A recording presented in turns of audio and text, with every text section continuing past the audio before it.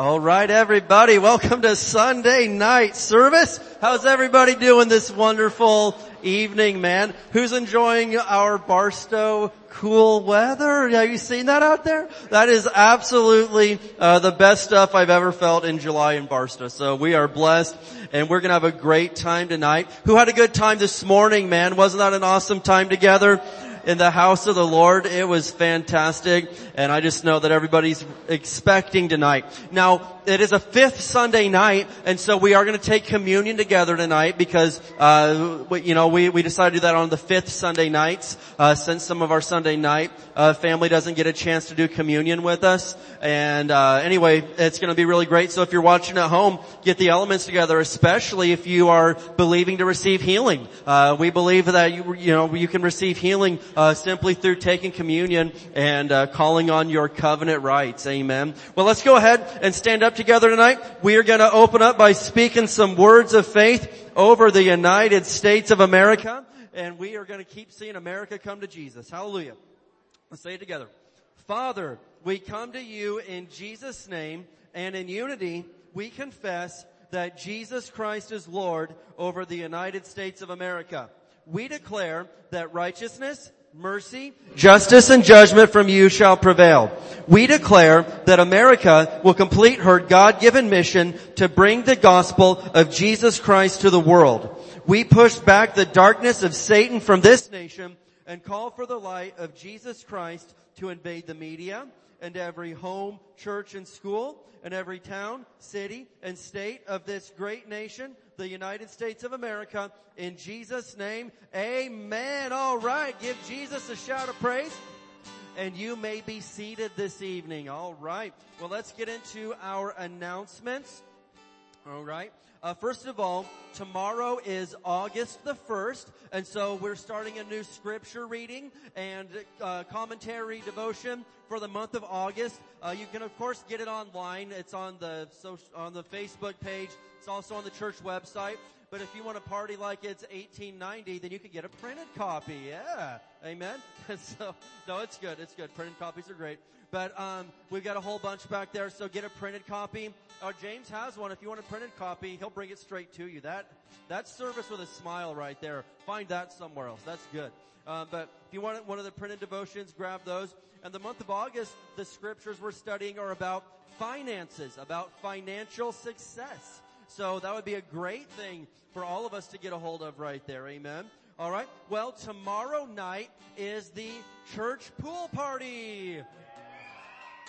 Whoa, yeah, wow, some excited people. Now, it's from 6:30 to 9. The church is providing ice cream. You just bring some Christian drinks for you and your friends. Amen. And what? Amen. All right, some holy water. Bring some holy water, and we'll just, can have a good time with that. Praise God. Now, I was told that we've reached the capacity on people coming in. And I just wish there was a way that we could get more people in. But is there anybody in here, I'm just curious, that you didn't register in time and now you want to go but you can't go? We're not gonna point and laugh, but if that's you, just okay. Oh, your friends will point you out. All right. Wow. That's what kind of people we are. We'll just okay. Anyway, well, praise God, better luck next time. What can you say? What can you say to that? But, I've got connections maybe, so I just, I want you to be there. But, all right, well, with that being said, Saturday is the men's meeting. Men, are we going to be there? Men, come on out. Going to have a great time. Breakfast and Bible and bro time, all right? The three B's. It's going to be wonderful. I made that up on the spot, Nick. That flowed, man. I'd like to think it was the Holy Spirit, but it probably wasn't. So that's this Saturday. But then Sunday is going to be our Children's Church Promotion Sunday. Yeah. So the kids that are moving up to their next class in church will get promoted that day. Also, it's kind of a back-to-school bash Sunday, and so they're going to have some little parties in their classes to get ready for going back to school, which I think is the next week. So make sure you get the kids here this Sunday, and we're going to pray over all the kids and teachers and school workers before they start the new school year, because we want to send them in there with the anointing of God, man, ready to go. All right. And then, of course, my favorite announcement of all is this, is that Harvest Fest is coming up in only 90, 100 days, something like that. It's right around the corner. And we're going to be starting the planning process. And that's our biggest event of the year. The last couple of years we haven't been able to do it, but this year we are going full force, full steam ahead, large-scale Harvest Fest. So if you are interested in helping with the initial planning of it, we got a sign-up sheet back there at the info booth. And this is just the planning stages, but what? I'm getting it. Are you talking to me, back row? Okay, that's handled. All right, very good. Well, even if you're not on the planning committee for it, everybody, okay. Wow. Here it goes. My boss has got something to say. What? Okay, so because it's kind of all home folks and you all kind of pretty much already know Harvest Fest anyway, it's coming. So lots of people signed up this morning, and some people are people who they want to help set up the week of, but what we're talking about is people who want to help plan. So if you signed up for planning, I sort of drafted you for you to help plan. And I don't mean planning the paper or whatever. But for instance, Raymond, sorry to call you out, it's just coming, okay? So, Raymond signed up, and of course he's gonna be there the week of to set up, but I was he needs to be with James and help do lights and plan where stuff is and do the safety and do the, So if you would like to help plan for the security team, or if you would like to help plan logistics-wise, like parking and lighting and stuff like that, make sure that you come to those meetings. And if what you intended was to just set up, you sort of are getting roped into more. So if you want out, cross your name off now, okay? I am doing my best to not touch Harvest Fest stuff. I love it in my heart, and I don't want to touch it. You know what I mean? The actual work of it. So I told Desiree and Casey to have at it, and that Brother Valdez and I were out this year. But when the Lord has you do something, we tried to quit years ago. We thought we had pastor in a really good spot. We were at Robert's backyard at his pool, and we're sitting there, and Robert looks at me and I look at Robert, and we're yeah, this is pretty good timing, when you get dad in a good mood. And so we've got pastor all relaxed and having some snacks, and we said, Pastor, we think that this is the year to not do Harvest Fest. And he was well, that's not from the Lord. So, Harvest Fest is in our hearts, and definitely in Pastor and Miss P's heart. So, here it comes. And Robert and I are not the bosses this year, though it's really hard to not touch things. So, we're going to come and ask questions and be annoying, but we're just there to have a good time this year, okay?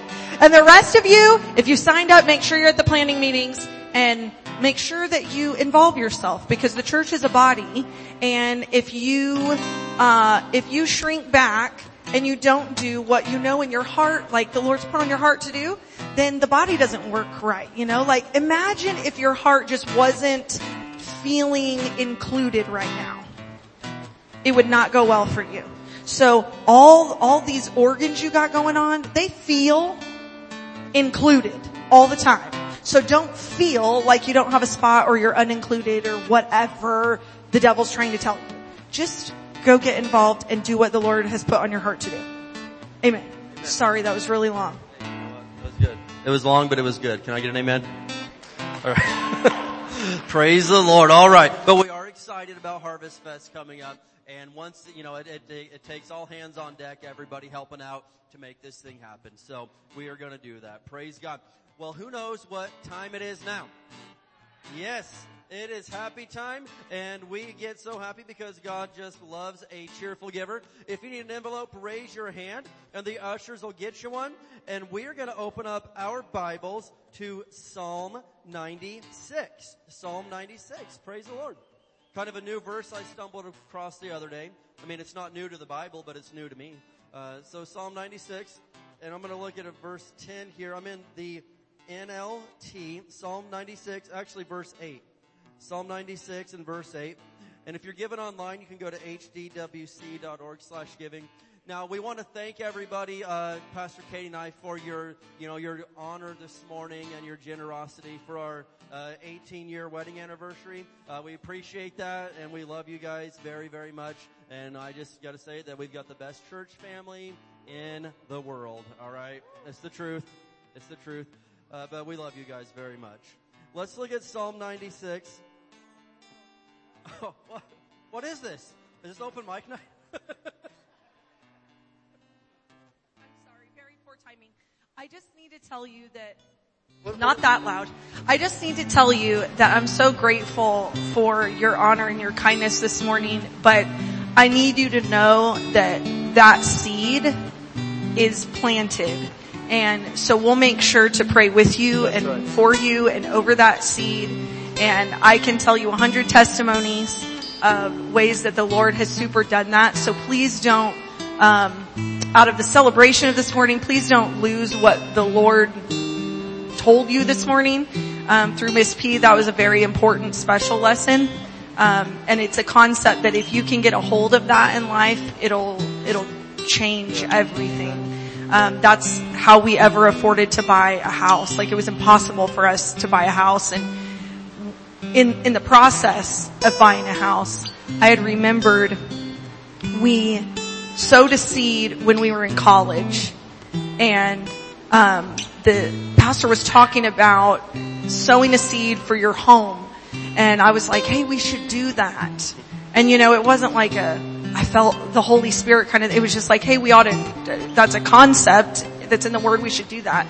And so we sowed $50, which back then was like giving your right arm. Like, it was really a lot of money to us, like a lot of money to us. So fast forward 10, 15 years, we end up buying a house. And as we're buying this house, we had no money in the bank. Like, it was absolutely a miracle how the Lord worked everything out. But we didn't put any money down on our own end.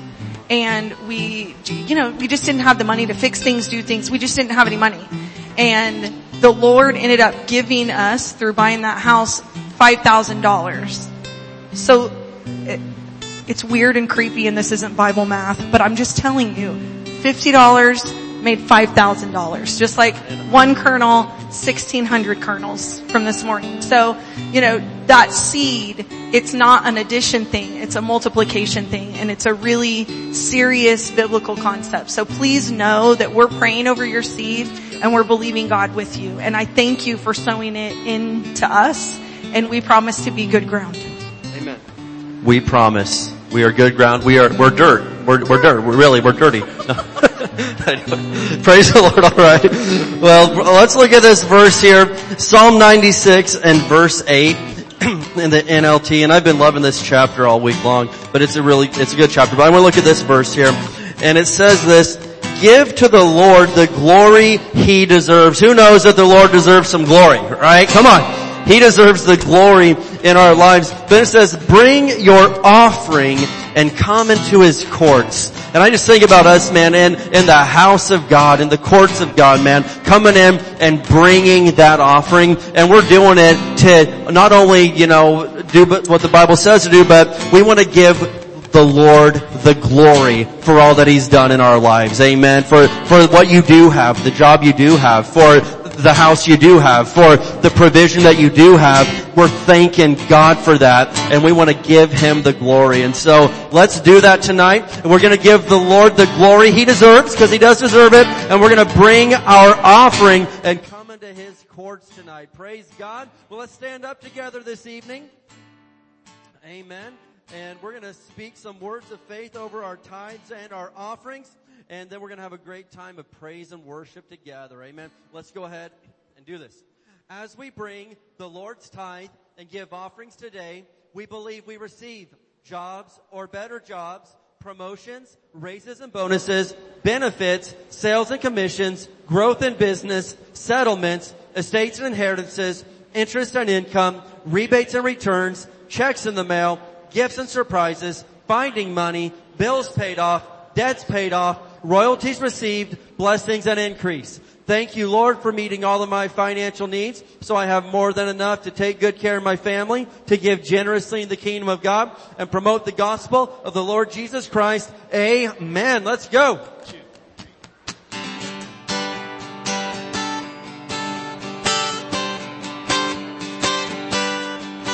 If you want, you can come up front to the altar with us and let's worship the Lord together tonight. Our praise becomes your house, your place. Our praise becomes your house, your place.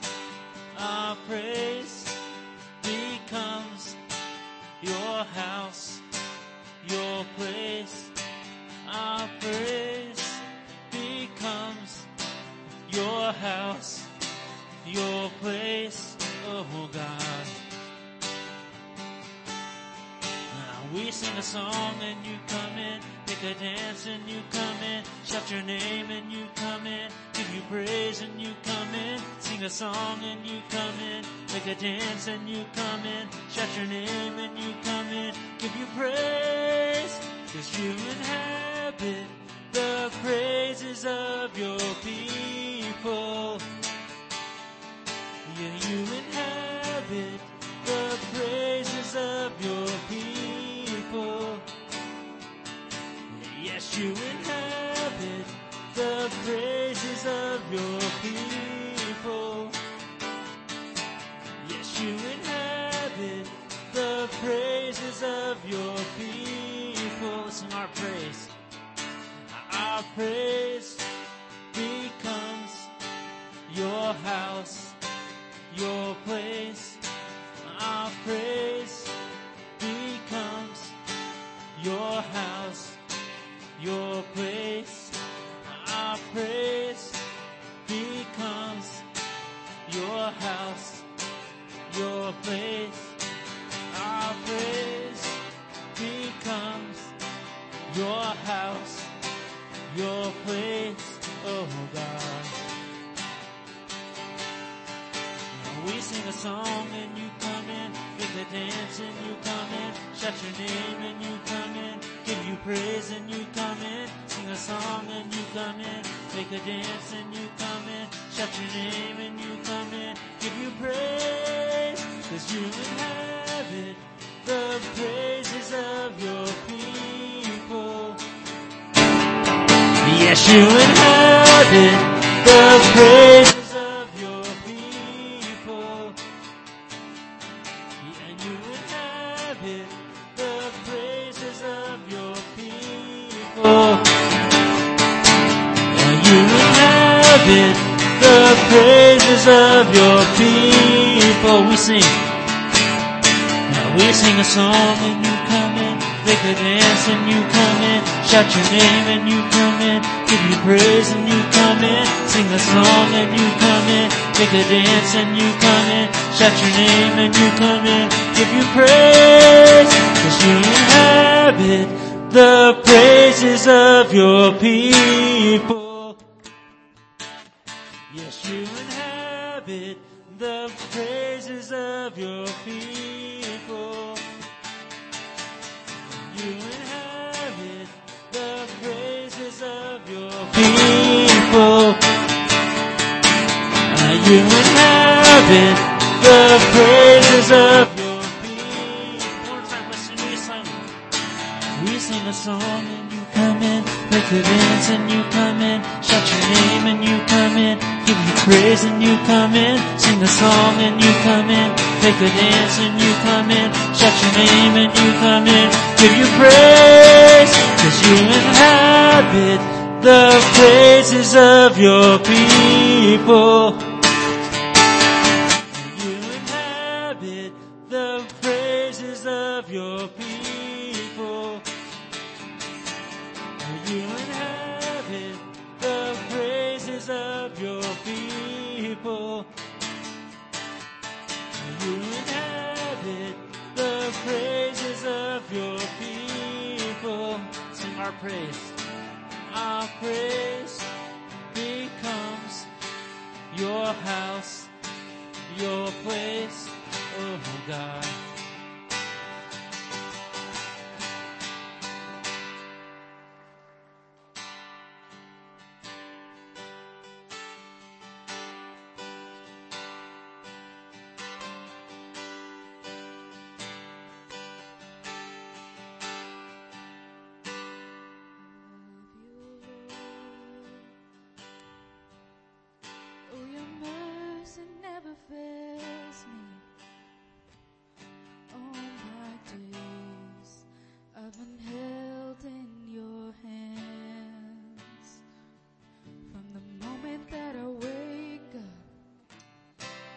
Till I lay my head, I will sing of the goodness of God.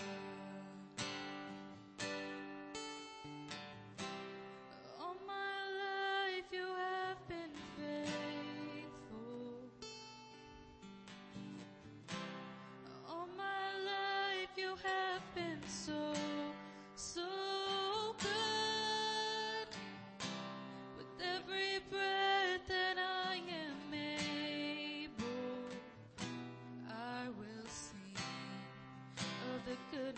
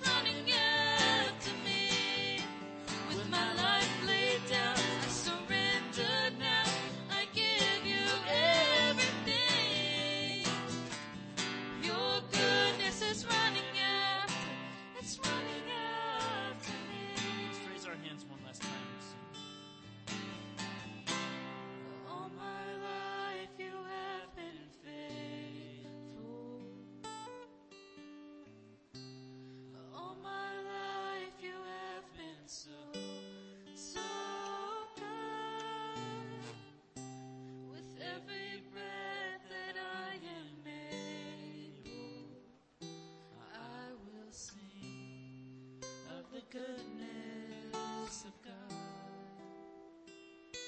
I will sing of the goodness of God. Hallelujah. Thank you, Jesus. Hallelujah. Father, we're so grateful that we get to go to heaven. And Lord, that we didn't die before we received you as our Savior. Lord, I know that time when I was 16 years old and I was in that drunken accident and I was the drunk and the police said I was dead. But Lord, I want to thank you.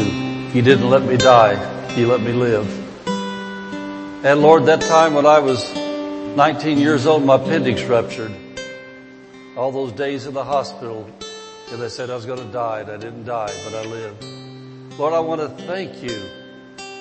Out of your goodness and mercy, I got to live long enough to receive you as my Lord and Savior so I could live and not die, declare the works of the Lord, and be able to fulfill your plan for my life. And I know that everyone in here tonight, and everyone watching online, that they've all got testimonies of your goodness, Lord, how you spared them, gave them a chance to live. So we thank you tonight as we study your word, as we seek your face. You're going to speak to each and every one of us and inspire us and stir our faith and show us how we can be more pleasing to you, to win people to you that were just like we were back then, Lord. We're going to help other people come out of that and come into the kingdom of God. Thank you in Jesus' name. Amen. Amen. Amen. Amen. You can be seated. You can be seated. Hallelujah. Like those songs, guys. Amen. Amen. Amen. Hallelujah. Man, isn't it good to be here? This is better than being in jail. Amen. This is better than being in the hospital. This is the best place I know to be. It's so good to be here and to be able to hear the words of life from the Bible and the Holy Spirit not only in us, but in those around us. No animosity, no resistance around us. It's all people of like precious faith. And to be able to let the Holy Spirit get on us and anoint us to do what He wants us to do better. I want to show you a book, first of all, before I get to the Word. Following God's Plan for Your Life. Following God's Plan for Your Life. I bought that when that first came out, probably about 30 years ago.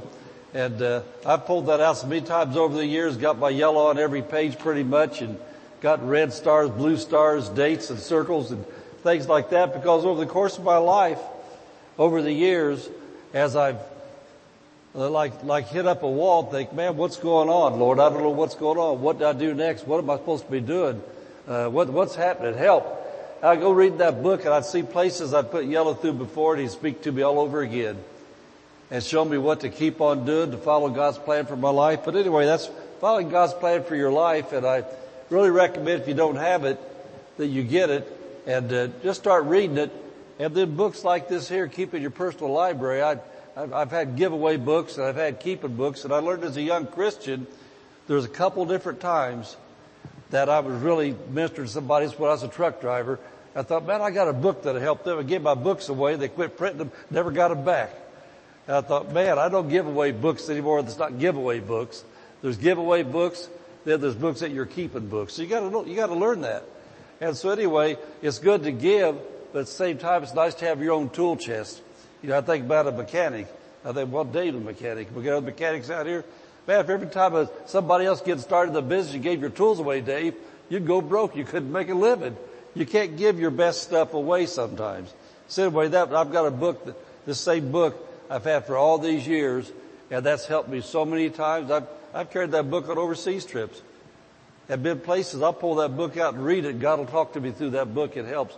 But if you have any doubts or any questions about what you're supposed to be doing in life, you need to get things like that, resources that'll help you. Amen.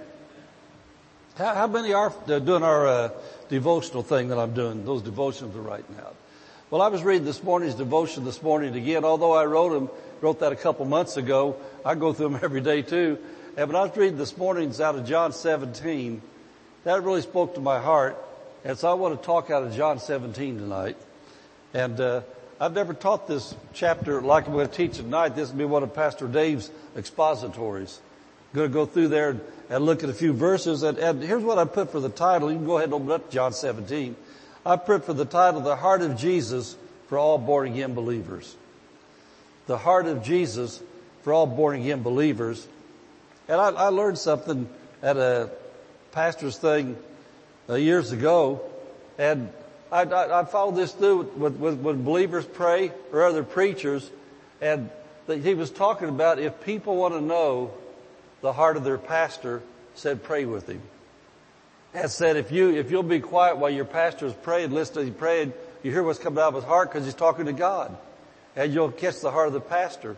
Well, I've learned that about you too as prayers. With different ones, if you pray, sometimes I'm with you. I get real still to hear what you're praying because I learn your heart. Because when people, I'm not talking about Pharisees and Sadducees. I'm talking about real Christians. When they pray and they close their eyes, they let their guard down because they're talking to God. And when they're talking to Him, they're talking honest. And they're talking real. And so, in this chapter here, John 17, I realized I was beginning to write a few thoughts out this afternoon that, wow, this is Jesus. This is His heart. He's talking to the Father at the most crucial time of His whole life. He's getting ready to go be crucified. And He knows that for the first time in His existence, and the Bible tells us that Jesus is with the Father, always was, always is. The Son was right there with Him, never been separated from Him. And He knew to pay the price for sin, the outside part, the crucifixion and the whipping was way beyond anything any person should ever go through. But that wasn't the part that bothered Jesus. The part that bothered Jesus was He was getting ready to go down into hell without God. Because why was He doing that? He was our substitute. He is paying the price. He was taking our judgment. And that's the judgment for the human race for rejecting God, rejecting Jesus, is hell without God forever. And so Jesus, to take our judgment, take our punishment, He did that. And so that's when He's on the cross. He quoted Psalms 22. He said, "Oh my God, why hast thou forsaken me?" And so He was getting ready to go through all that, but before He got there, He's praying. And so I'm going to look at some things out of John chapter 17, and I really, in our devotional, I was at the last part of the chapter, things I talked about this morning, that devotional, but as I started going through the first half of it, I couldn't get that far because I didn't think you could last that long. And so we're going to look at the first part of this and see some things here that I believe will really inspire all of us for catching the heart of Jesus in prayer. And so I think about things I've heard over the years about Bible interpretation. How many know that it's possible to interpret the Bible wrong and come up with goofy doctrines?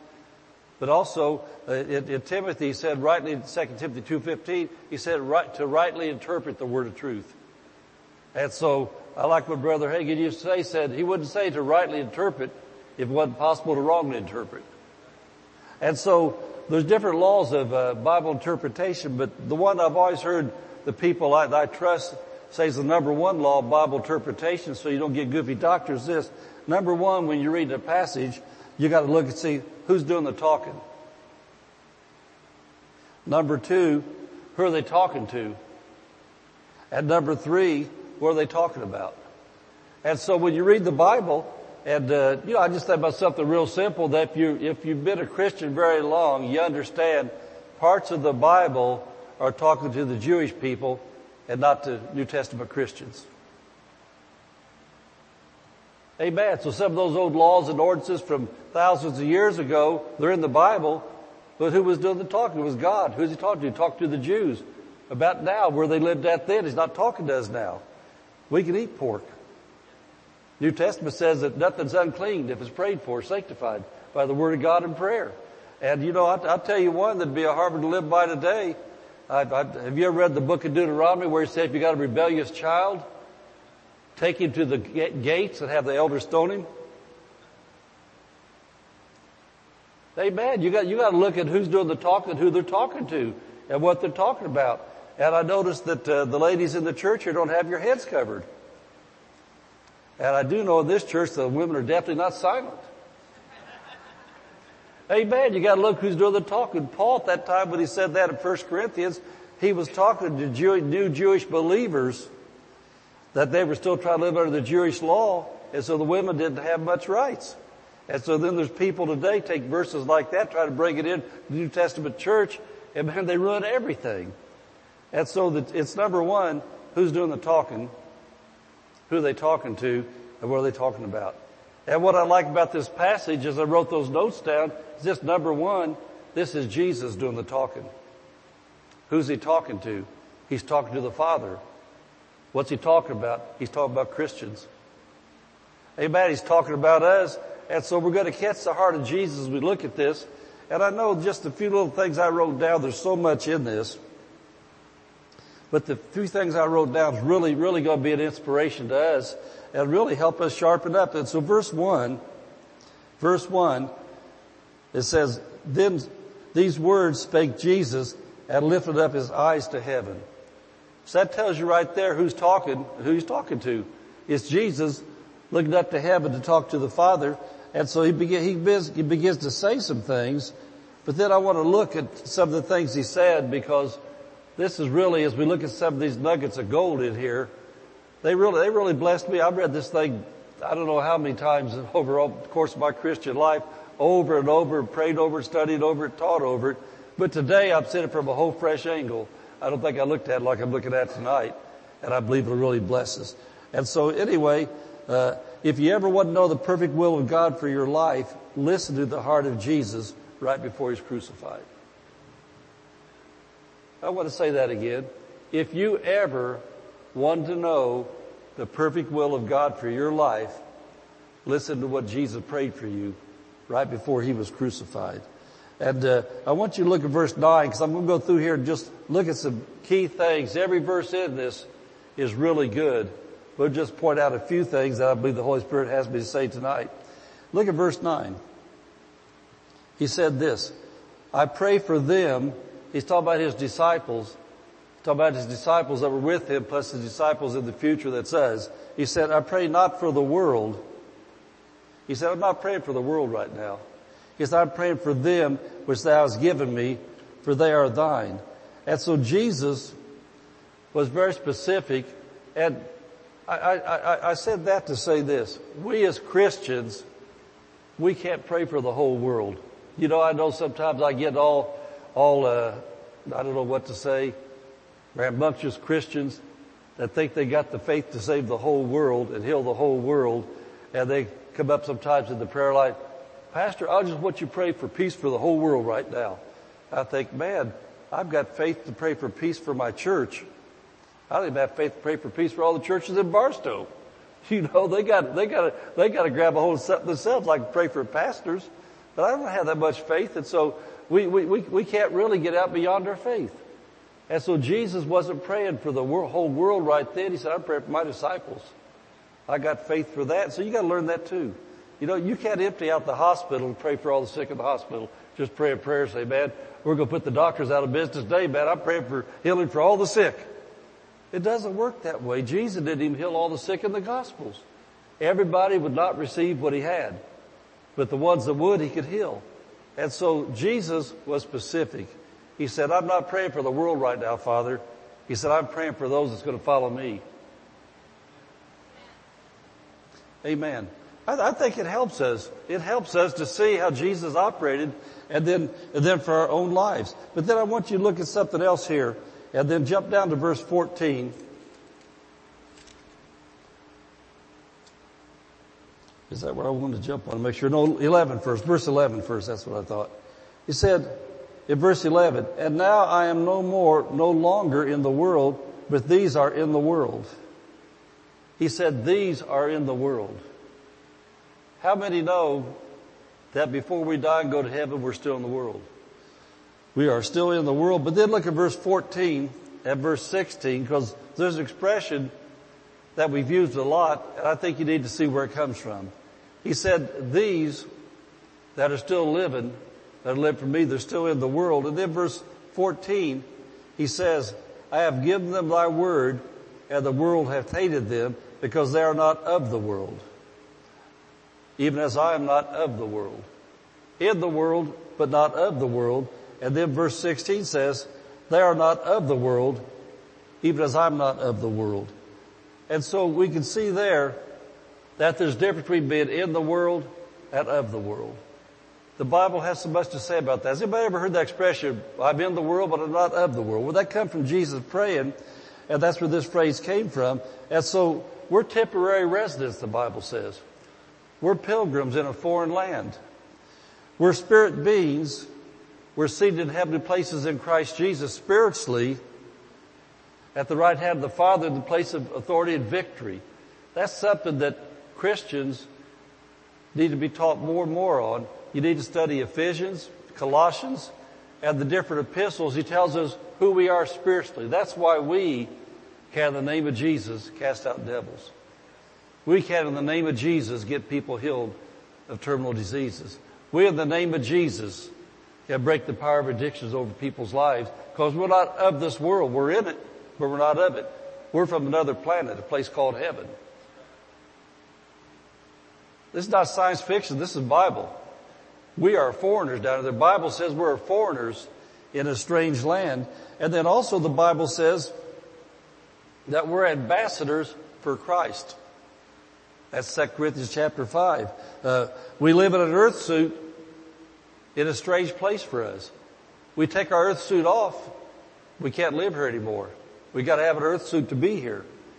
This earth suit comes off, and it gets cremated, gets put in the ground, something happens to it, but you're just as alive out of the suit as you are in the suit.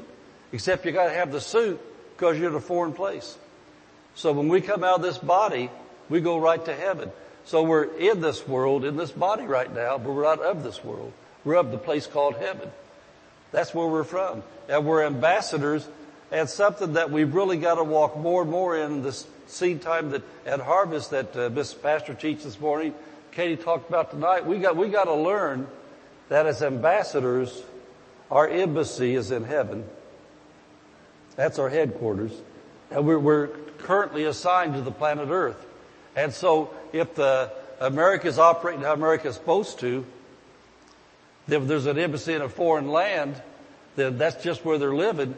But the resources come to the United States to what they need. That's why we go places and build things, do things, change things.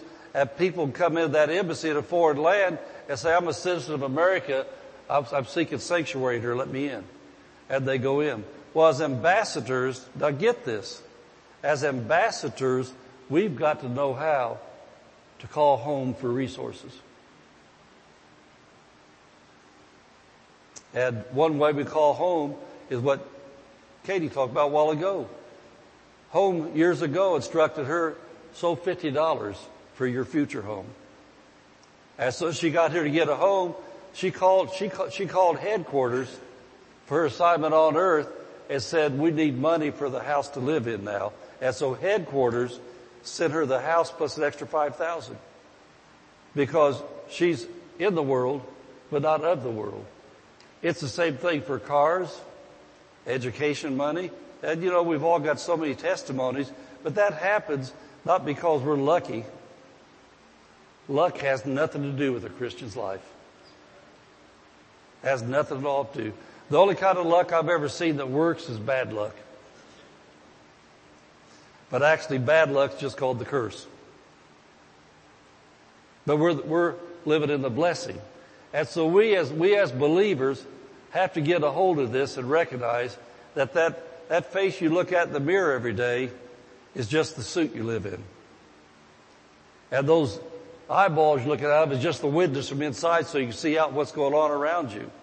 And then those sensors up here, these ears, just so you can hear what's going on. Then you got a communication device called your tongue. Because how many know that when you come out of your body, you're still going to be able to talk to Jesus? Except you don't have this microphone here in the body. That's the way this works. We're in the world. We're not of the world. And that's what Jesus prayed. He said, Father, they're still in the world, but they're like me, they're not of the world. We have our residency in heaven, and we're on assignment. I'll tell you what, if Christians just get a hold of these things Jesus is saying, it'll change your life. Will you recognize that? Amen. Amen. I love hearing the heart of Jesus when he talks about me. And so we're ambassadors of the kingdom of God, and the kingdom of God is our source of supply. If I need healing, I call home. I get healing from heaven. Amen. And you know, whatever it is, if I need wisdom, and to me, what the Lord taught me years ago about wisdom is simply knowing what to do. That's called the plan. And so whatever I've needed to know what to do in life, I've said, Lord, I want to thank you for the wisdom of God, which is the plan of God. And then understanding is to know the steps to take to accomplish the plan. If you see the plan laying out there, you don't know what step to take, you still can't go anywhere. You got to know the first step, then the second step. And then you've got to have the grace to step out and take the step. Because it takes faith, it takes grace to be able to follow the plan, but that comes from heaven. You ask me, say, Lord, what's the plan right now? I know it's job changing time. I know something's going on. What's the plan? What's the wisdom? And God plants that wisdom in your heart, but it comes from heaven, because you're down here on earth and you're on assignment. So you got to know where you're supposed to be. And I knew I'd hit bunny trails. Wasn't planning on that, but how can you help it? You know, when you got people watching and you got people listening, they wouldn't know what to do with their lives. The plan for your life and your career or your job's not all about money. If you think it's all about money, you're going to miss out. It's about being in the will of God. God has people you're assigned to help, and God's got people that are assigned to help you. And if you're at the wrong place, it's not going to work. You're going to miss your connection. Amen. Amen. Divine connections. Divine connections. There's divine connections that God has, but it takes following the plan. And following the plan is recognizing who's got the plan. And you know, let me tell you one way you don't get the plan. I hope I get to some notes again in a minute. I'm sure I will. But let me tell you one way you don't get the plan. Go around asking 15 of your best friends, what do you think I ought to do? Well, God just kind of sits up there and says, well, what do you need me for if you're going to ask all of them? If you're going to ask all of them, what do you need me for? He said in James 1:5, if any man lacks wisdom, ask of God. He said, gives to all men liberally, and upbraideth not. But let him ask in faith, nothing doubting. And so how does faith work? Faith works, Jesus said in Mark 11:23, by what you believe in your heart and confess with your mouth and doubt not in your heart. And so that tells me this, that if you need the plan of God, number one, shut off your dumb phone.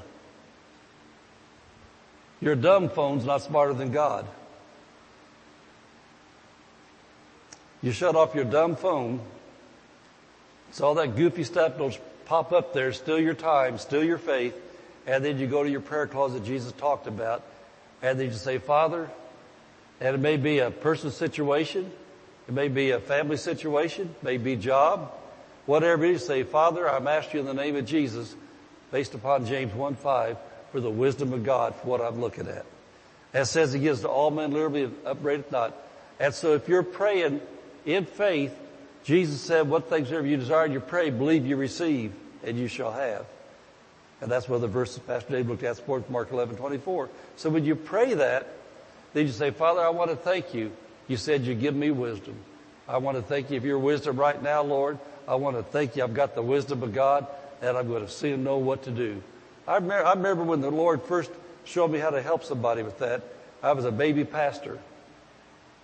And there's a man that was on his job. He was only getting a few days a week, wasn't getting enough work to take care of his family, and he didn't know what to do. And so he's sitting in my office across my desk. I said, I'll tell you what, join hands with me, and let's look at this Bible verse. We read James 1:5, and we then prayed that. He asked for the wisdom of God about his job situation.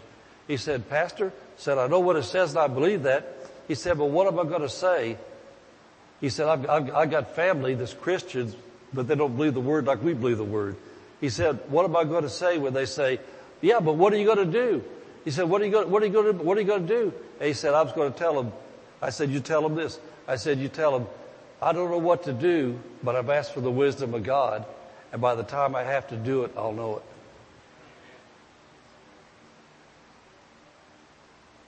I've used that over the years over and over and over again for things. If a court date's coming up 2 weeks from now, you've asked for the wisdom of God, how to approach it, how to handle it, what to do. Well, you don't have to do it yet. It's not that day yet. And so what you do between now and the due date, whatever it is you're dealing with in life, people ask you, but what are you going to do? Say, you know what? I don't know right now, but by the time I have to do it, I'll know, because my Father doesn't lie. He told me if I ask for His wisdom, He gives it to me. So by the time that day comes, I'll know exactly what to do because I've asked for the wisdom of God. That's called faith. That's how faith works. And so we're in the world, but we're not of the world. Our wisdom has nothing to do with our smarts. Your brain can be trained by schools, but your spirit gets instructions from heaven. And so when you ask for the wisdom of God, you might as well forget the thought process. God's not a mind, God's a spirit. He lives in your spirit. So when God talks to you, He gives you things in your heart where you begin to know in your heart, oh, that's what I do. Well, that's all I know to do right now, so I'll do that. And you take that step. And then you take that step, then you've launched your boat. Your boat's out there in the water, you're starting to move. And then you see the next step, how to steer it to get to the next destination. That's how this thing works. And we've got to realize we're in the world. We're not of the world. We don't get our directions like they get their directions. Amen. Has this helped anybody? Amen. Amen. I get people all the time, ask people, what am I supposed to be doing? Well, I'll give you a good start. Read your Bible. Come to church. Pray more than, oh God. Amen. And so anyway, in the world but not of the world. And so then, I want you to look at verse 14. And this is so good to know these things. He says this, I have given them thy word, and this is going to answer a lot of your questions. I have given them thy word, and the world hath hated them. The world hath hated them because they're not of the world, even as I'm not of the world. And so you've got to get a hold of this. This is Jesus with His eyes closed, looking up to heaven, talking to the Father about us, His followers. And He said this. He said the world hates us because of the word we have, He's given us, and we're not like them. So the unsaved people of the world, now listen to this. And you know, you may not have anything personal go on right now, but I don't know if you noticed there's a lot of end time prophecy coming to pass right now across the whole earth. There's no two hated people groups in the whole world anymore than Christians and Jews. Amen. But Jesus is telling us why. He's getting ready to go to heaven and He's praying from His heart. And so the unsaved people of the world hate all we stand for from the Word of God because it convicts them of their sin. Everything we stand for from the Bible convicts people of their sin because we don't participate. And anyway, look at verse 15. It says, I pray not that thou shouldest take them out of the world, but thou shouldest keep them from the evil one. Protect them from the evil one. So I'm not praying for you to take them out. He said, protect them from the evil one. And so what Jesus is praying is this. We could not testify and witness to the lost if we were delivered from every situation in life. I want to say it again. They're out there all around us hurting and crying out at some of our persecutors. I think about one guy, man, when I was a sinner before I got born again back in the 70s, I went through a divorce. And one of the meanest guys on my job that I worked with, I was a sinner too. He took me in, let me live in his house. We were best buddies. Him and his girlfriend, I lived with them for a while, so I didn't have a place to live. They took me in, and when I got born again in 1980, this guy here was, he was really, really a bad, mean guy. He was tough. He was mean. He used to be a bouncer in one of the meanest taverns in Indianapolis. He was really, really, really bad guy. He come up to me after I got saved, because I was having quite an impact on the job, come up to me, backed me in the corner, poked his finger in my chest, and starts using the words that we don't use, and let me know, said, hey, I heard about you now. He said, don't you talk to me anymore, stay away from me, don't you come preaching at me, or I'm going to blah, blah, blah, blah, blah. Anyway, I kept the love walk going, and it wasn't but just maybe a year down the road, he not only worked at the truck dock I was at, but he had his own side business, several semis, and he saw all the testimonies on the job of people getting healed, things happen. And one day he asked me, he hadn't talked to me for a year, he said, hey, so-and-so, his girlfriend, he said, she's got a really bad sickness, and I heard that you heal people. I said, well, Jesus does. He said, will you come down to the shop and pray for her? So I went down to the shop, and inside the shop they had about 4 or 5 diesel tractors. They're running, working, had the big things on their smokestacks so the stuff would go out and wouldn't hurt you. I went in there, and she come out of the office, and so I went to pray for her, and all those other mechanic people stopped, they watched. As I got closer and put my hand out, she started getting slain to the spirit in that shop. And so she started falling, a couple of mechanics jumped out and was catchers. And they grabbed her, and they eased her back to the office and dropped her in a chair. And when I left that trucking place, she was laying there. And a few days later, we were in the break room at work, and this guy that had poked his finger in my chest and told me how he was going to hurt me, told all those guys that my girlfriend has had this disease since childhood, and since Bernie prayed for her, she hadn't hurt. Said it's gone. Told him that. And then to take that a step further, about 4 or 5 years ago, he died, and so I made a special flight back to Indiana to be to his funeral, be around all those people there. But the whole thing was, he thought he had a hatred for me because of God's word working in me, but then because of my love for people and things that happened, it turned around. And so it would have been so nice to get delivered from a lot of those people I worked with, the way they turned. I mean, man, some people really turned on me because I used to be one of their best drinking buddies, stupid buddies, and all that kind of stuff there. But all of a sudden, I didn't do that anymore.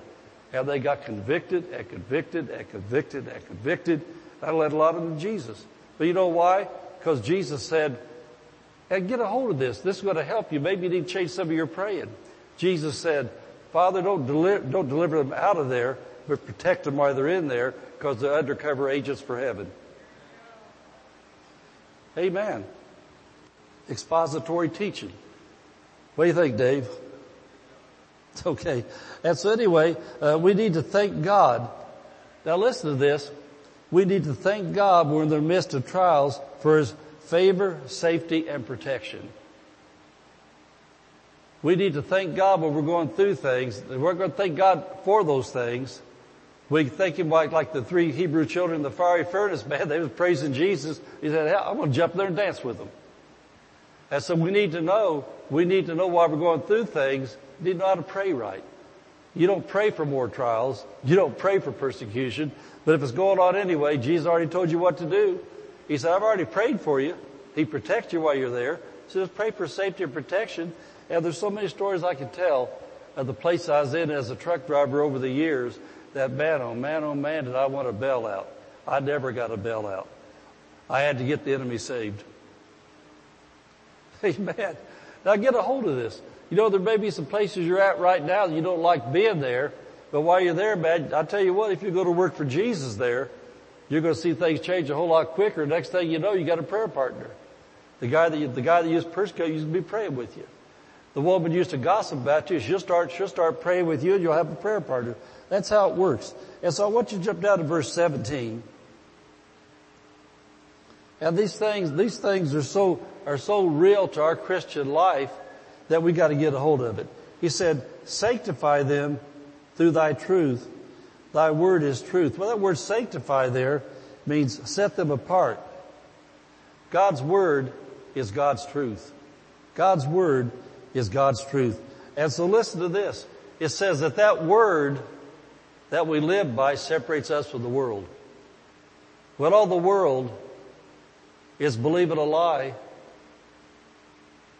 and testifying to the lie of what's going on in society right now, moral values, that separates us from the world for sure. The world hates us because we don't agree with their current standard of morals about any area of life. But Jesus said, separate them by your word. That separates us for sure. I know that when I was the truck driver back in that world, That's the way it was. Conversations going on, and it wasn't anything like it was now, because that's been a lot of years ago, but I just kind of sit there by my own business, just keep my mouth shut, because, man, I don't want to jump into a fire. I'm not one of those kind of guys who will jump out and start preaching and condemning people to hell because of how they live, because I used to be one of them. I lived that way too, and I didn't want to hear that stuff. And so I just sit there and be quiet. And then sometimes when things are going on, all of a sudden 2 or 3 of them knows, well, Bertie hadn't said a word. And say, well, ain't that right? I just sit there, man, eating my sandwich and drinking my Coke, whatever I was doing, and just try to be quiet and stay out of the way. Well, ain't that right? You agree with that, don't you? I mean, things that to the world it makes sense. You know, people that live in sin, people that don't know Jesus, what they're doing, they think everybody agrees with it. So when everybody's saying it, as I just sit there quiet and think, well, everybody's not saying it, I'm not. Everybody knows it. Well, I'm sitting here, that's not what I know. I know the truth. Jesus said, you know the truth will make you free. I know the truth. And then when they would finally get me to talk, I wouldn't be argumentative. They're like, yeah, I say, well, no, I don't know that. I don't believe that. That's not right. Well, why is it not right? Well, then I just real simple, the best way I could, without quoting my King James. I'm a King James preacher, but I'm not a King James witnesser. And so just in talk they could understand, I would tell them why it's not right. And because they opened the door, that I could talk. But the whole thing was, the Word of God sanctified me. It set me apart from them because I did not agree with their sexual habits. I did not agree with their politics. I did not agree with the way they was raising their kids. I did not agree with the way they was using their money, but it was none of my business. But because of my silence when things were being discussed, it separated me until the door opened. Then when the door opened, then I could talk. You understand what I'm saying? Jesus said, separate them through thy truth. Thy word is truth. And so, you know, I just think about so many things today that society has even made laws and said that's the law of the land now. Well, there may be some things that's the law of the land, but they're not the law of the Bible. That separates us. But we're not called to go out and shoot arrows at everybody. We're called to let our light so shine before men. They'll say our good works to glorify our Father in heaven. That separates us. When we don't agree with those things, that separates us because we agree with God. Amen? You see what I'm saying? And so Jesus is praying this, and I want to say it again. Who's doing the talking? Jesus. Who's he talking to? The Father. Who's he talking about? He's talking about you. He's talking about me. He's talking about us. And he says the Word of God will separate us. And so when we don't compromise God's Word of what we believe and what we say concerning moral values, politics, current events, then we stick out like a healed thumb. We stick out like a healed thumb. And so because God's Word separates us from the world system of values, then we've automatically got an open door witness because our lives, Paul said our lives are like an open book. We're known and read of all men. You know, Christians that live their Christian faith every day and they're not double agents, our living does more than our preaching. People look at us, they read our lives.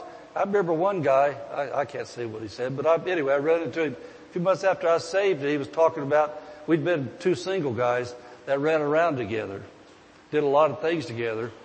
And he said, well, what are you going to do? What do you do about women now? You don't need a woman? I said, oh, he said, come on, you're lying. I said, no, I got Jesus. That's all I need. He said, you're not running anywhere now? I said, no, I go to church. I got Jesus. That's all I need.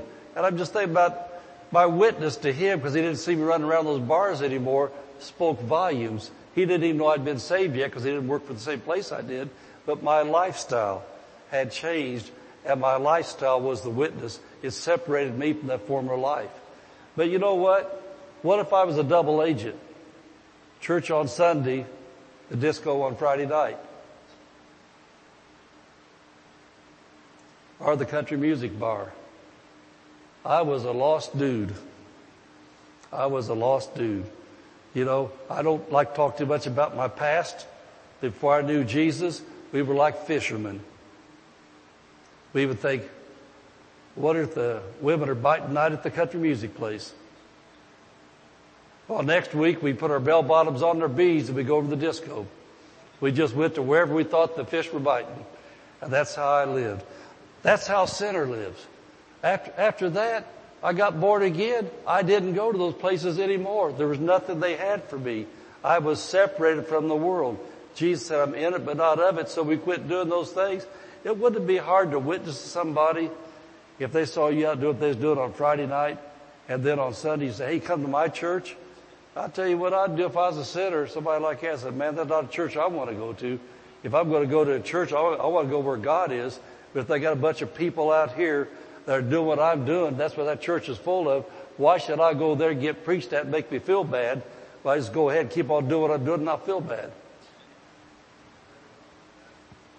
Amen. Don't shout me down because I'm preaching real good. And so anyway, let's get down to verse 18. And then this is where we're going to wrap it up. And I thought I was going to get to the end, but we will look at some things in verse 18 here. Then we'll take communion together. And this verse 18 is so good. And I got to say this again. This is Jesus talking to the Father. This is just like right now, if I were to say, let's bow our heads and close our eyes. I want to pray for you. Then you'd hear what my heart was for you, what I wanted to see God do. Well, here's Jesus praying for you and praying for me. He says in verse 18, as thou hast sent me into the world, even so have I also sent them into the world. As thou hast sent me into the world. He said, God, Father, he said, just like you sent me is how I'm sending them. And so, I know that my Bible teaching gift in me, when I see something like that, I think, wait a minute. If Jesus is going to send me like he was sent, that gives me a question. How was he sent? Amen. And so I think that if Jesus prayed for me to do what he did, be sent like he was sent, I better find out how he was sent. And so hold your place. I will look at Acts 10:38. Acts 10:38. And if this don't light your fire, your wood's all wet.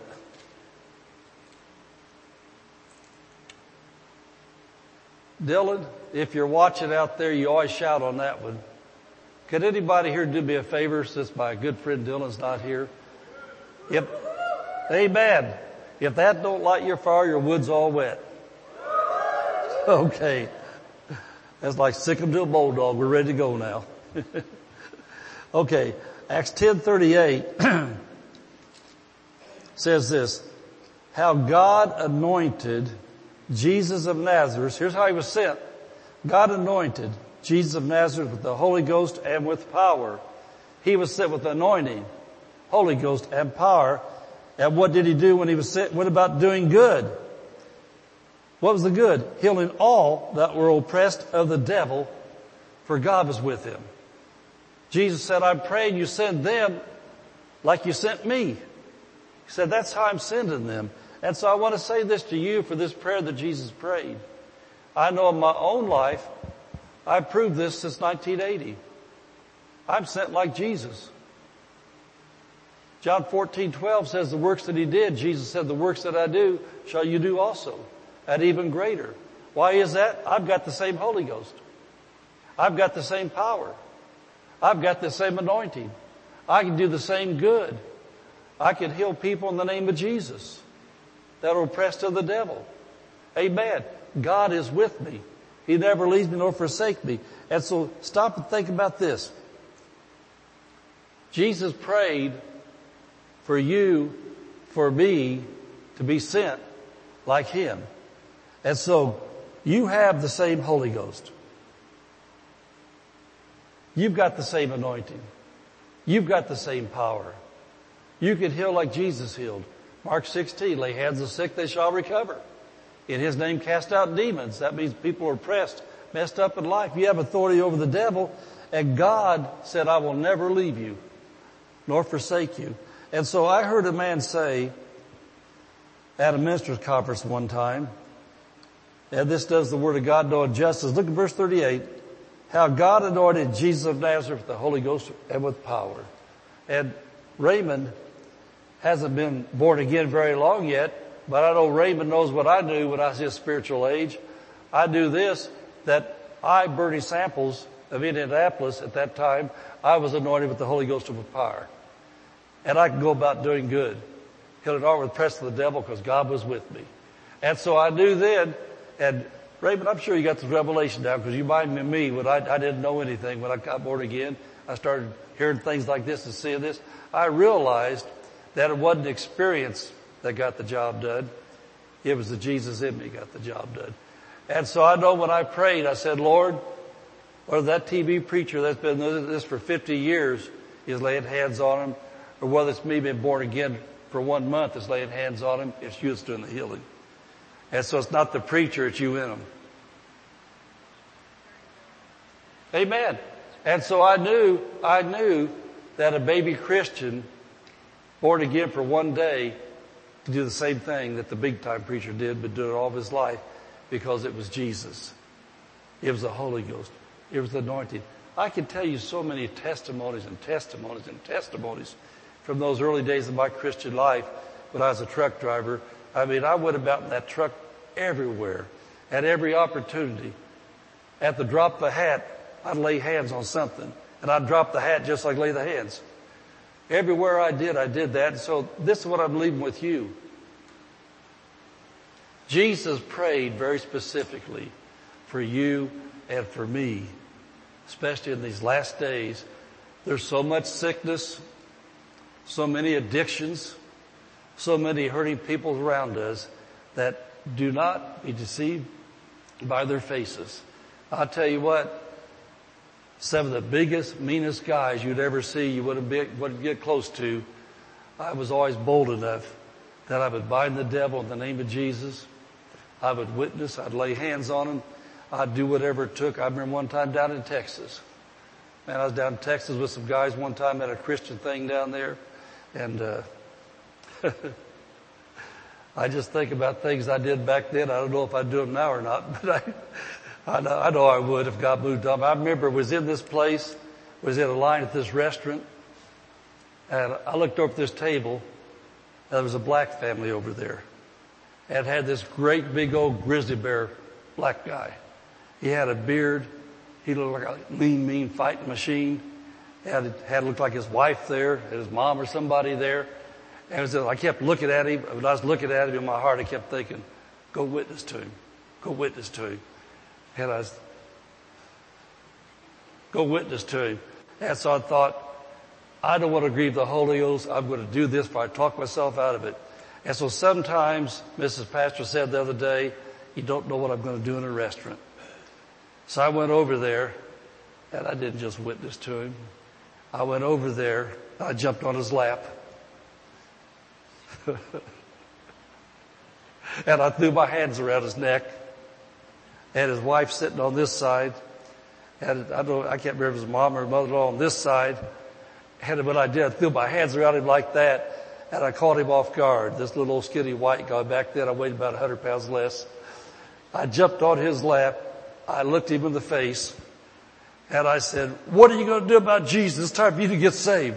I said, Jesus loves you. He told me to come pray for you. And that guy's eyes like that. And his wife started crying. And his older woman started crying. I told you God's going to send somebody. And so I prayed for that guy. He got saved. And then my legs were like jello. They wouldn't hardly walk. I was so scared. I just didn't want to let loose of him, but I did. And he was saved. I got to the line, and these other guys that I remember this one looked at me and said, I would have never chose him. I would never chose him. I said, Barry, I didn't choose him. I said, Jesus did. I said, Jesus is the one that chose him. I didn't. And so what I'm telling you is this. As ambassadors for Christ, we've got the anointing of God. We've got the same Holy Ghost that Jesus had. We got the same power that Jesus had. God's with us like He's with Jesus. And read the rest of that prayer, you'll see things like that. And so it's like anything else in life. The more that you use what you're given, the easier it is to do. It's like anything in life you've ever done. Think about Nick and Think about Raymond, think about all these railroad guys. I'm very sure that the first time he was on those jobs there, he looked at that big locomotive, it was big. And it was complicated. But now I bet you a lot of those things you can do with a blindfold on. Just go do it. But when you first started doing it, it was just like, that's how it is living for Jesus and witnessing to people. You know, the first few times you talk to the big mean looking guys and they yield to the Spirit of God in you, you think, man, this is easy. Why did I do this before? And so we as Christians have heard the heart of Jesus in this prayer. Jesus said, Nick, I've sent you with the Holy Ghost and with power. Now go about doing good. Go in all the press of the devil, because God's with you. And so that's the way it works, guys. And so let's get ready to receive communion. And as we receive communion, I do want to read a couple verses to you out of this. I've never done it this way before, but because John 17, and let's read communion with these thoughts. Look at verse 21, 20 through 21 through right here. I'm going to be about 3 or 4 verses. Get this. This is the closer. This was in the devotions this morning. Verse 20, Jesus, in praying for those disciples that were gathered around him, said this, neither pray I for these alone, but for them also at High Desert Word Center, which shall believe on me through their word. How many here believe on Jesus? Amen. Through your word, that means your confession. Well, you're saying. So he said, I pray for them too, that they all may be one. That's talking about in unity. As thou, Father, art in me, and I in thee, that they also may be one in us. Why does he want us in unity? That the world may believe thou sent me. You know what? The devil's people are very united in what they believe to try to destroy everything that's right. Christians, whether the name of our church is Baptist, Word of Faith, Catholic, Presbyterian, Nazarene, Methodist, Episcopal, whatever the name is, if it's a church that preaches Jesus Christ, the only begotten Son of God, died for our sins, raised from the dead, they're part of the people he was praying for. And so whether they don't speak in tongues or they do speak in tongues, that makes no difference. If they're Christians that believe in Jesus as the only way to heaven, he said, I'm praying that they'll be one. Why is that? So the world will believe. The world needs to see Christians get along. Needs to see Christians not fight other Christians. Needs to see Christians not say, hey, I know you've been going to that church a long time, but we got a better church. Come to our church. Christians aren't supposed to pull Christians out of other churches. Christians are to go out to the world and pull the world out of the world and get them into Jesus. Amen? And so then look at this. Verse 22. And the glory which thou gavest me, I've given them, that they may be one, even as we are one. And that's talking about unity. And then look at verse 23. I in them, and thou in me, that they may be made perfect or complete in one, and that the world may know. I circled that. He wants us complete as one, that the world may know that thou hast sent me, and hast loved them as thou hast loved me. And so Jesus said that the greatest witness tool, this is him praying to the Father for us right before heaven. And he said, the number one thing that's going to win the world is for Christians to love, honor, respect other Christians. And that's why my whole Christian life, I have refused to ever debate the Bible with a Christian. Amen. Whether it's a fellow preacher or when I was a Christian truck driver, when other Christians found out I was a Christian, they wanted to debate. Well, what's your church think about this? What do you guys believe about this? I'd never go for it. I thought, man, we believe about Jesus the way I hope you believe about Jesus. And so I would always shift the subject back to Jesus. I said, my church believes that Jesus is the only begotten Son of God. My church believes that Jesus, was your church talking in tongues? My church believes that Jesus is the Son of God. He is raised from the dead. I'm not going to do anything about winning the lost if I'm fighting you about tongues. Amen. And so anyway, for us as Christians, let's stand up.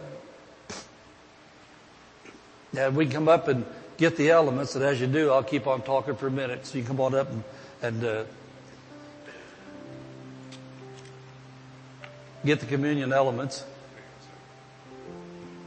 And as we are, I think about the whole month of July. Every devotion we had there, devotional, the Lord had me talk about love. How many did very many of you read that devotion where you actually got something out of it? You got to see Him. Every day, the Lord had me hit on love from different angles, different aspects. And so we as Christians need to get our act together and just be Christians.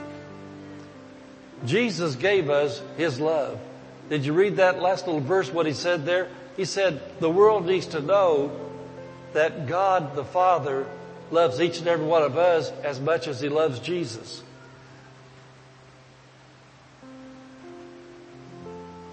And so we're going to do what we always do in a minute. We're going to close our eyes and judge ourselves. But as we're closing out the month of July was Love Month in the devotional we did. Let's just stop and judge ourselves about our walk with brothers and sisters of the Lord. Not only in our church here, hopefully nobody in the church is having trouble with one another. But if you are, tonight's a good night to get it right. But, I know that when I was a truck driver, I met a lot of Christians in a lot of places.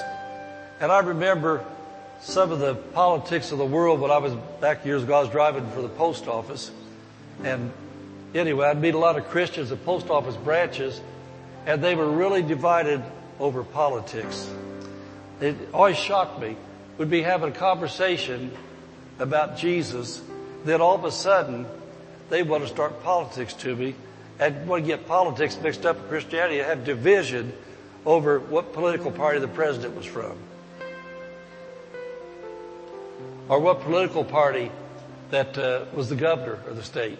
I wanted to fight about that and thought, wow, this is sure the opposite of what Jesus said. So we're supposed to be one with Him about our faith, not one about my politics or His politics, but one about Him. Because when we go to heaven, we cannot say, I'm coming to heaven in the name of Trump, or I'm coming to heaven in the name of Obama, or whoever the president is. We get to heaven because we're going to heaven in the name of Jesus. And so the sooner we as Christians get this political fight out of our heads and out of our conversations, especially on the job, there's nothing any more divisive on a job to kill the anointing to have two Christians arguing politics in front of sinners. I refuse to fall for it. Amen. Well, let's just bow our heads and just take a little while. Just ask the Lord to show you about your life, where you can tighten up out on your love walk.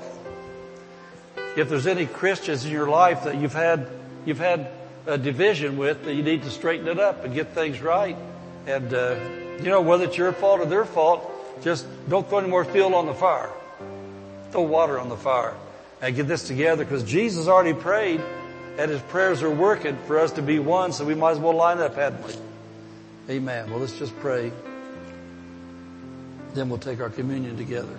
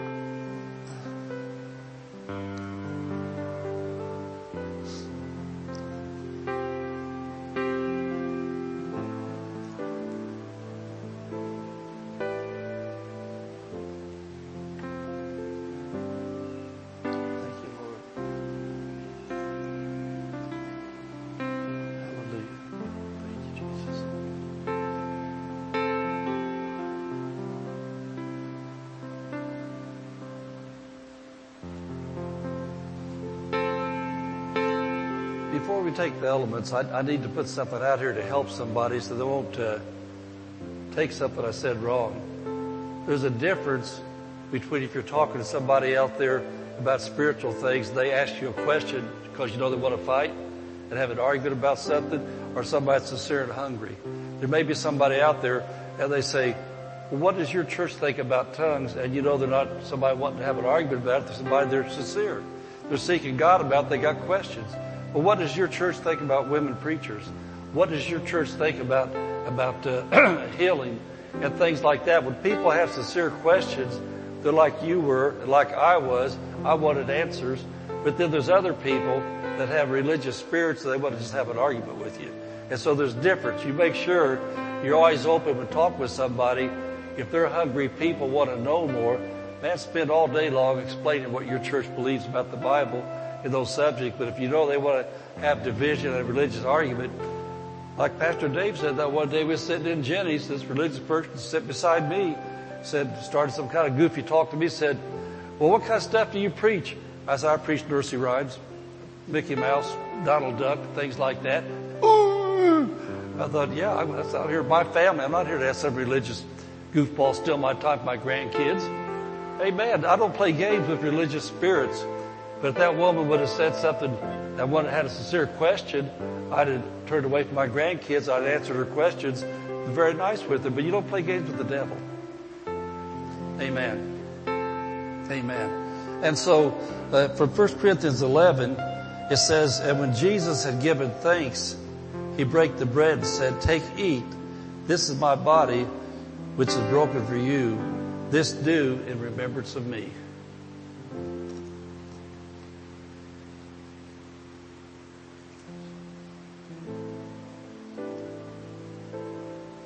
Thank you, Jesus. Your body was broken for us, that by your stripes we were healed, Lord. We were so grateful you took our sickness and disease before you died.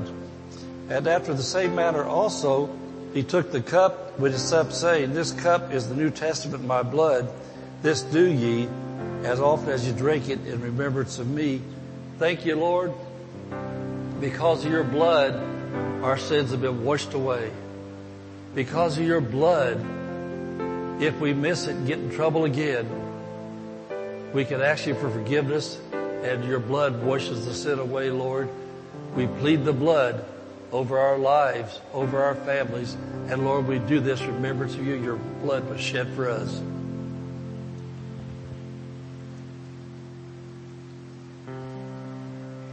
Hallelujah. Thank you, Jesus. Okay. Josh, we're going to sing our song. What can wash away my sins?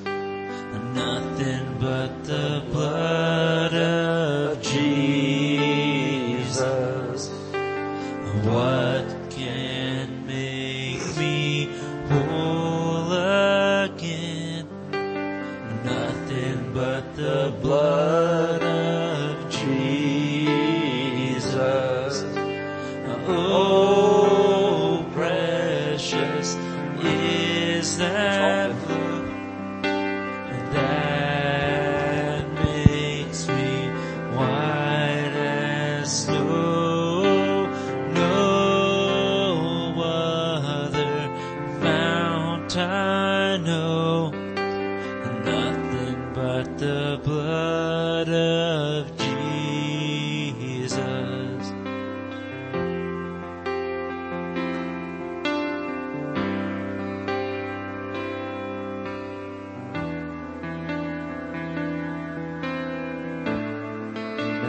Well, we'll take just a minute here. If you are in need of prayer tonight, we invite you to come forward and we'll lay hands on you and we'll agree with you for what it is that you need in the name of Jesus. And then we'll dismiss after that. But let's take just a minute here. If you need prayer, we invite you to come on up.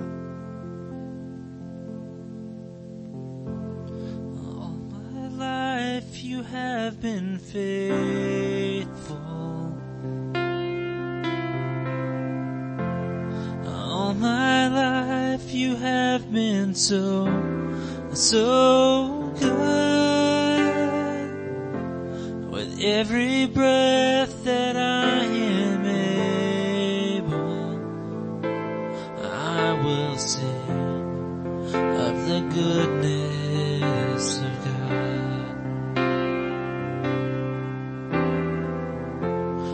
All my life you have been faithful.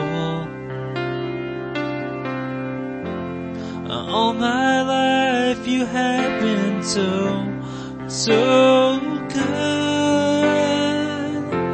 With every breath that I am able, I will sing of the goodness of God. I love your voice. You have led me through the fire in darkest nights. You are close like no other. I've known you as a father. I've known you as a friend. I have lived in the goodness of God.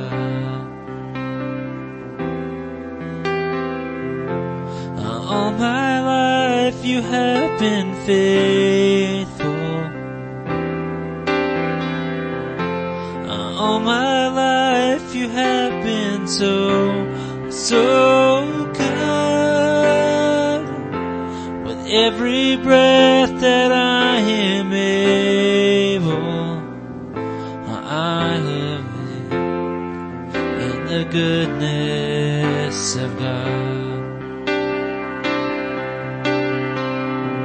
Your goodness is running after me.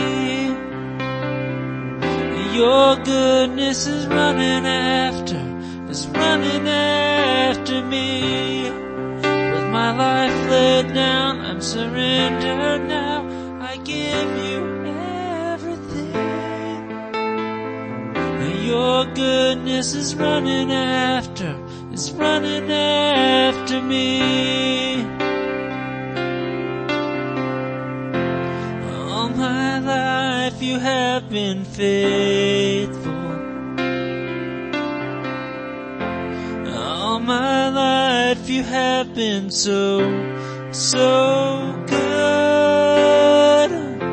With every breath that I am able, I will sing of the goodness of God. All my life you have been faithful. All my life you have been so good. With every breath that I am able, I will sing of the goodness of God. I will sing of the goodness of God. Hallelujah. Well, man, we've had a good day in the house of the Lord today, haven't we? Praise God. What an awesome time. Well, I want to remind you that we're starting our new devotion for the month of August tomorrow, because it's August 1st, and it's going to be on the realm of finances, right? God's blessing upon our finances. And so make sure you get a hold of that. You can get it online or in print back there. The pool party's tomorrow night. All right. And so, praise the Lord. We're excited. Pastor Katie, she came up and told me, hey, this is our new saying. It's our new quote every time we do a pool party. But she said to say it this time, modest is hottest, right? And so, hey, man, if you were planning on a Speedo or something, leave it at home. We don't need that. Come on. And, ladies, you just be modest and, we can all have a good time together. 6:30 at Henderson Pool. You need to have registered once again to be there. So that's awesome. And then also, little spur of the moment thing, but, they asked me to tell you that a bunch of us are going to Del Taco on Mountain View tonight. So if you want to join us for a little Del Taco party, amen. Your treat. All right. But No, come on out. It's gonna be a good time. We're gonna head over there here in a few minutes, and it's a good time to just hang out, grab a little dinner, celebrate Jesus and all the things that are Barstow. So, come on out, and we are gonna do that together here shortly, alright? Praise God. Let's go ahead and pray and do our Barstow Faith Confession, and we will get you out of here. Amen. Father, in Jesus' name, we thank you, Lord, for what we've seen in the Word all day today, Lord, and you are so good. And we thank you that just as we saw in John 17, we know that we're in this world, but we are not of this world. We are of the kingdom of heaven. And so we thank you that we are flowing with you, Lord, and doing everything that you've sent us and called us to do. And we ask that you would use us this week to be the light of the world everywhere that we go. And we know that your blessing is upon our lives as we live in obedience to you. Thank you for it, Father. In Jesus' name, can everybody say amen? Amen. All right. Let's close it out with some words of faith. Amen. Are you volunteering? Okay. Oh, all right. I didn't know. Are you? Oh, okay. Well, let's have Sabrina do the Barstow Faith Confession because she made her son do it. I don't know if that was this morning or the other day. I can't remember. But anyway, you've got that. Now say it with confidence. Okay, ready? We declare that Barstow is a blessed city. Our families are blessed. Our schools are blessed. Our churches are blessed. Barstow is healed. Barstow is prospering. Barstow is safe. Barstow is strong. Barstow is surrounded by the walls of God's salvation. Barstow is full of love, joy, and peace. Barstow is full of the glory of God. Barstow is coming to Jesus. Barstow is saved. In Jesus' name, amen. Have a good night. See you at Del Taco.